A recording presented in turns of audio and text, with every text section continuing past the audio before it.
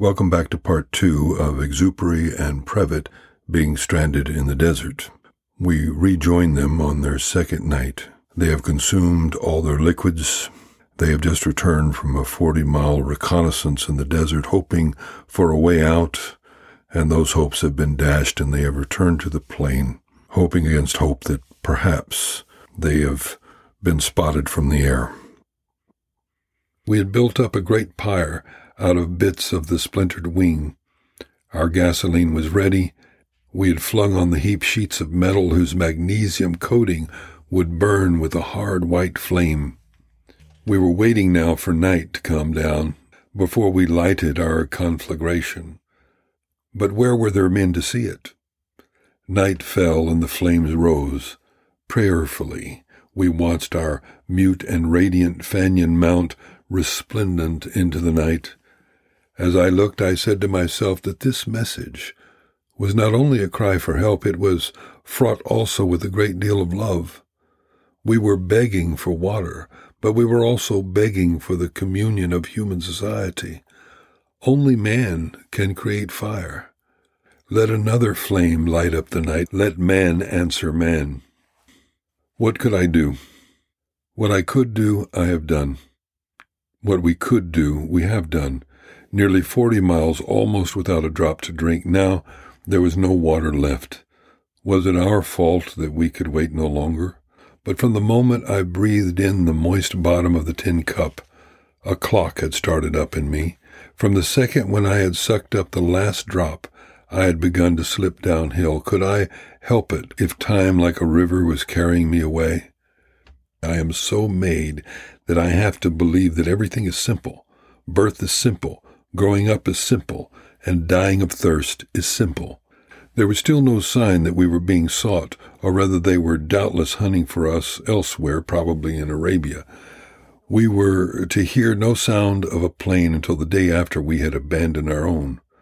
And if ships did pass overhead, what could that mean to us? What could they see in us except 2 black dots among the 1,000 shadowy dots in the desert? When searchers have to cover 2,000 miles of territory, it takes them a good 2 weeks to spot a plane in the desert from the sky. They were probably looking for us all along the line from Tripoli to Persia, and still with all this, I clung to the slim chance that they might pick us out. Was that not the only chance of being saved? I changed my tactics, determining to go reconnoitering by myself. Previtt would get another bonfire together and kindle it in the event that visitors showed up, but we were to have no callers that day. So off I went without knowing whether or not I should have the stamina to come back. I remembered what I knew about this Libyan desert. When in the Sahara, humidity is still at 40% of saturation, it is only 18 here in Libya. Life here evaporates like a vapor. Bedouins, explorers, and colonial officers all tell us that a man may go 19 hours without water. Thereafter his eyes fill with light, and that marks the beginning of the end. The progress made by thirst is swift and terrible. By this northeast wind, this abnormal wind that had blown us out of our course and had marooned us on this plateau, was now prolonging our lives. What was the length of the reprieve it would grant us before our eyes began to fill with light? I went forward with the feeling of a man canoeing in mid-ocean. I will admit that at daybreak this landscape seemed to me less infernal, and that I began my walk with my hands in my pockets like a tramp on a high road. I went on, finally, and the time came when, along with my weariness, something in me began to change. If those were not mirages, I was inventing them. Hi there, I shouted and waved my arms, but the man I had seen waving at me turned out to be a black rock. Everything in the desert had grown animate. I stooped to waken a sleeping Bedouin, and he turned into the trunk of a black tree. A tree trunk here in the desert? I was amazed, and I bent over to lift a broken bough. It was solid as marble. Straightening up, I looked around and saw more black marble. An antediluvian forest littered the ground with broken treetops. How many thousand years ago, under what hurricane of the time of Genesis, had this cathedral of wood crumbled in this spot? Countless centuries had rolled these fragments of giant pillars at my feet, polished them like steel, petrified and vitrified them, and endued them with the color of jet. Since yesterday I had walked nearly 50 miles. This dizziness that I felt came doubtless from my thirst or from the sun. It glittered on these hulks until they shone as if smeared with oil. It blazed down on this universal carapace. Sand and fox had no life here. This world was a gigantic anvil upon which the sun beat down. I strode across this anvil, and at my temples I could feel the hammer strokes of the sun. Hi there, I called out. There is nothing there, I told myself. Take it easy, you're delirious. I had to talk to myself aloud, had to bring myself to reason. It was hard for me to reject what I was seeing, hard not to run towards the caravan plodding on the horizon. There, do you see it? Fool, you know very well that you are inventing it. You mean that nothing in the world is real? Nothing in the world is real if that cross, which I see 10 miles off on the top of a hill, is not real. Or is it a lighthouse? No, the sea does not lie in that direction. Then it must be a cross. I had spent the night studying my map, but uselessly, since I did not know my position. Still I had scrutinized all the signs that marked the marvelous presence of man. And somewhere on the map I had seen a little circle surmounted by such a cross. I had glanced down at the legend to get an explanation of the symbol, and it read, Religious Institution. Close to the cross there had been a black dot. Again I had run my finger down the legend, and it read, Permanent Well. My heart had jumped, and I had repeated the legend aloud, Permanent Well, Permanent Well. What were all of the Ali Baba's treasures compared with a permanent well? A little farther on were 2 white circles, temporary wells, the legend said. Not quite so exciting, and round about them was nothing, unless it was the blankness of despair. But this must be my religious institution. The monks must certainly have planted a great cross on the hill expressly for men in our plight. All I had to do was to walk across to them.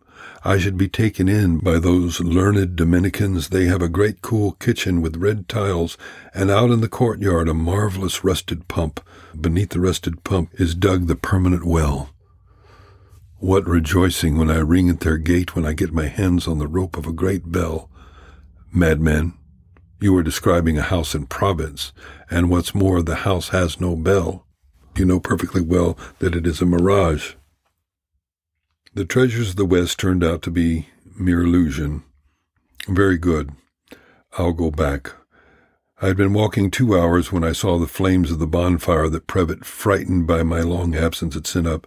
They mattered very little to me now. Another hour of trudging, 500 yards away, 100 yards, 50 yards, good Lord. Amazement stopped me in my tracks. Joy surged up and filled my heart with its violence. In the firelight stood Previtt talking to 2 Arabs who were leaning against the motor. He had not noticed me, for he was too full of his own joy. If only I had sat still and waited with him, I should have been saved already. Exultantly I called out, Hi, hi, and the 2 Bedouins gave a start and stared at me. Previtt left them standing and came forward to me. I opened my arms to him. He caught me by the elbow. Did he think I was keeling over? I said. At last, eh? What do you mean? The Arabs? What Arabs? Those Arabs there with you. Previtt looked at me queerly, and when he spoke I felt as if he was very reluctantly confiding a great secret. There are no Arabs here. This time I know. I am going to cry. The next day, east-northeast we tramped. If we had in fact crossed the Nile, each step was leading us deeper and deeper into the desert. I don't remember anything about that day. I remember only my haste. I was hurrying desperately towards something, towards some finality. I remember also that I walked with my eyes to the ground, for the mirages were more than I could bear. From time to time we would correct our course by the compass, and now and again we would lie down to catch our breath. I remember having flung away my waterproof, which I had held on to as covering for the night. That is as much as I recall about the day. Of what happened when the chill of evening came, I remember more. But during the day, I had simply turned to sand and was being without mind. When the sun set, we decided to make camp. Oh, I knew as well as anybody that we should push on, that this one waterless night would finish us off. But the sky in the north was cloudless. The wind no longer had the same taste on the lip. It had moved into another quarter. Something was rustling against us. But this time it seemed to be the desert itself. The wild beast was stalking us, had us in its power. I could feel its breath in my face, could feel it lick my face and hands. Suppose I walked on. At the best I could do 5 or 6 miles more. Remember that in 3 days I had covered 100 miles practically without water.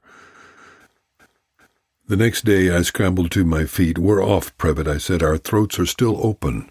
Let's get along, man."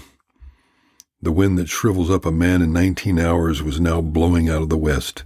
My gullet was not yet shut, but it was hard, and it was painful, and I could feel that there was a rasp in it.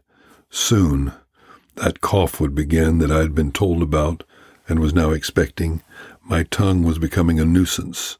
But most serious of all, I was beginning to see shining spots before my eyes. When those spots changed into flames, I should simply lie down and die. The first morning hours were cool, and we took advantage of them to get on a good pace. We knew that once the sun was high, there would be no more walking for us. We no longer had the right to sweat, certainly not to stop and catch our breath. This coolness was merely the coolness of low humidity. The prevailing wind was coming from the desert, and under its soft and treacherous caress, the blood was being dried out of us. Our first day's nourishment had been a few grapes. In the next 3 days, each of us ate half an orange and a bit of cake. If we had had anything left now, we couldn't have eaten it because we had no saliva with which to masticate it. But I had stopped being hungry. Thirsty I was, yes, and it seemed to me that I was suffering less from thirst itself than from the effects of thirst. Gullet hard, tongue like plaster of Paris, a rasping in the throat, a horrible taste in the mouth. All these sensations were new to me, and though I believed water could rid me of them, nothing in my memory associated them with water. Thirst had become more and more a disease and less a craving.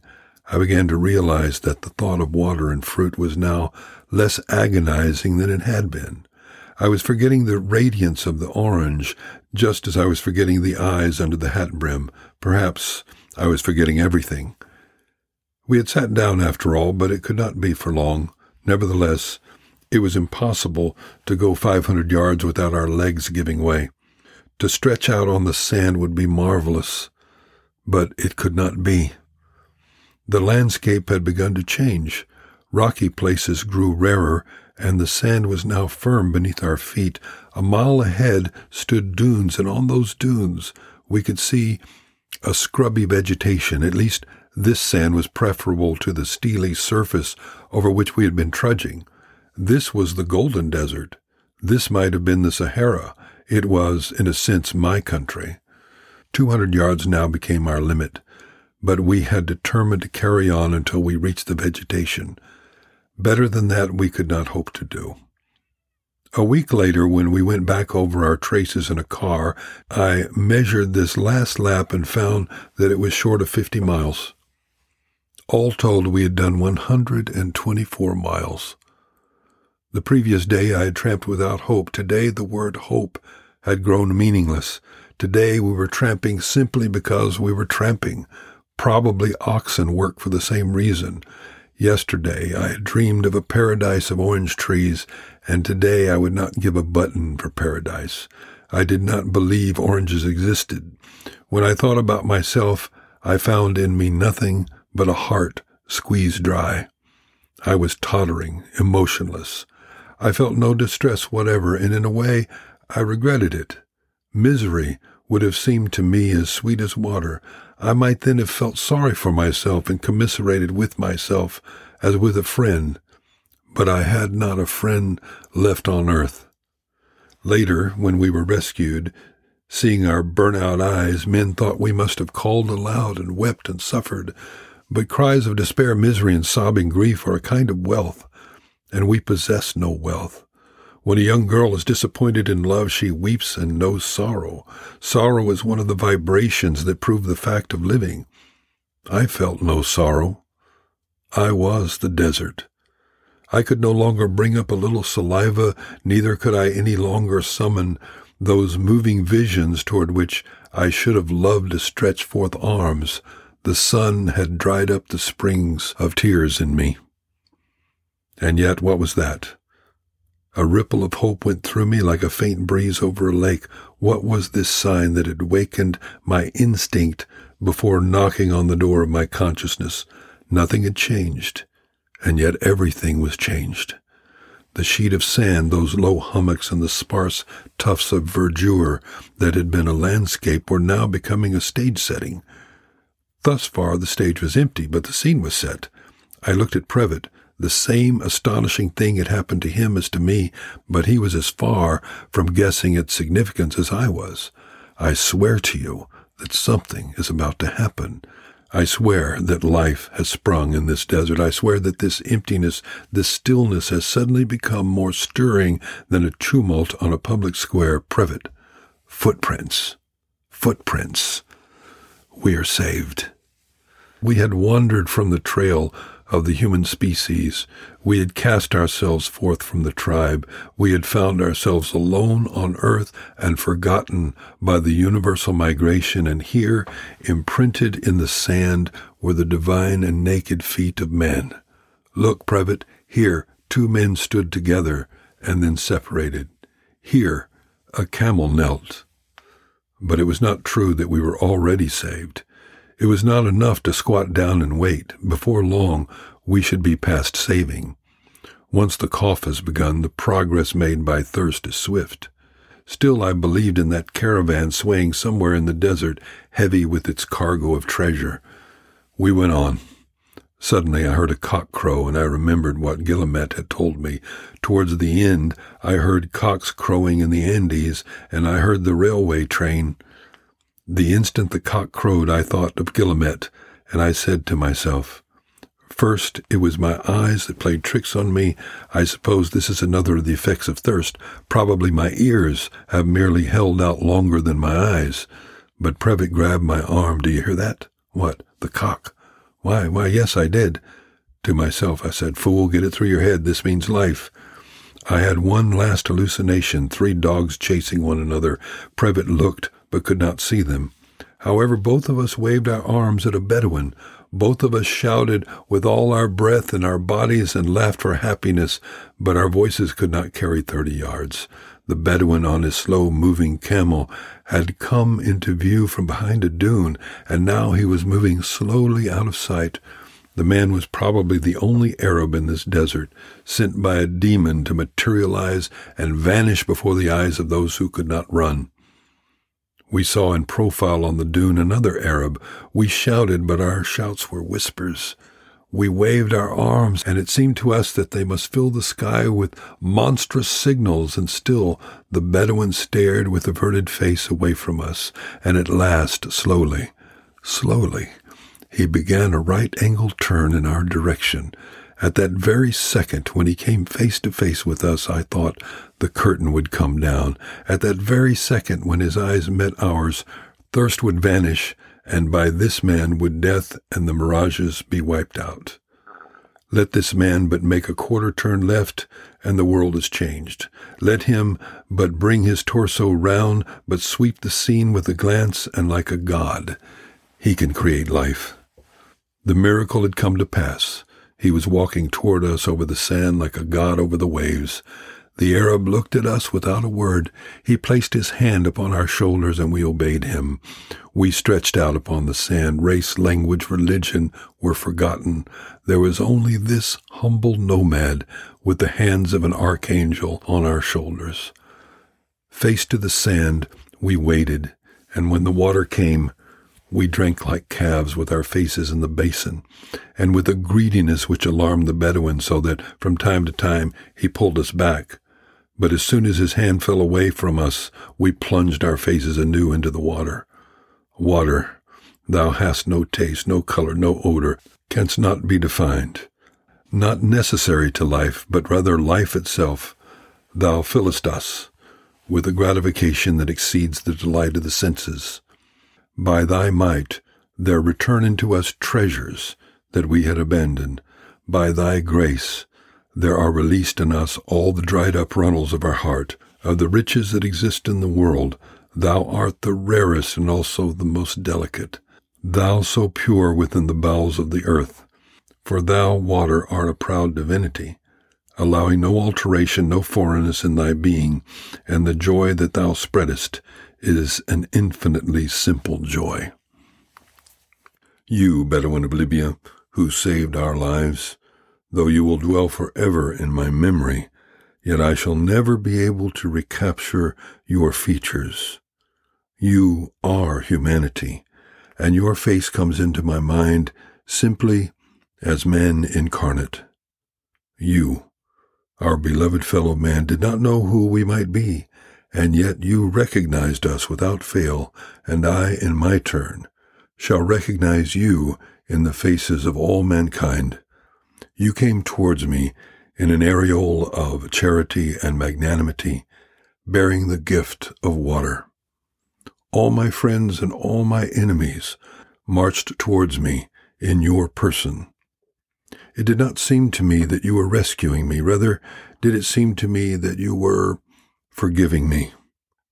And I felt I had no enemy left in all the world. This is the end of my story. Lifted onto a camel, we went on for 3 hours. Then, broken with weariness, we asked to be set down at a camp while the cameleers went on ahead for help. Towards 6 in the evening, a car manned by armed Bedouins came to fetch us. A half hour later, we were set down at the house of a Swiss engineer named Rokud, who was operating a soda factory beside saline deposits in the desert. He was unforgettably kind to us. By midnight, we were in Cairo. I awoke between white sheets. Through the curtains came the rays of a sun that was no longer an enemy. I spread butter and honey on my bread. I smiled. I recaptured the savor of my childhood and all its marvels. And I read and reread the telegram from those dearest to me in all the world, whose 3 words had shattered me. So terribly happy.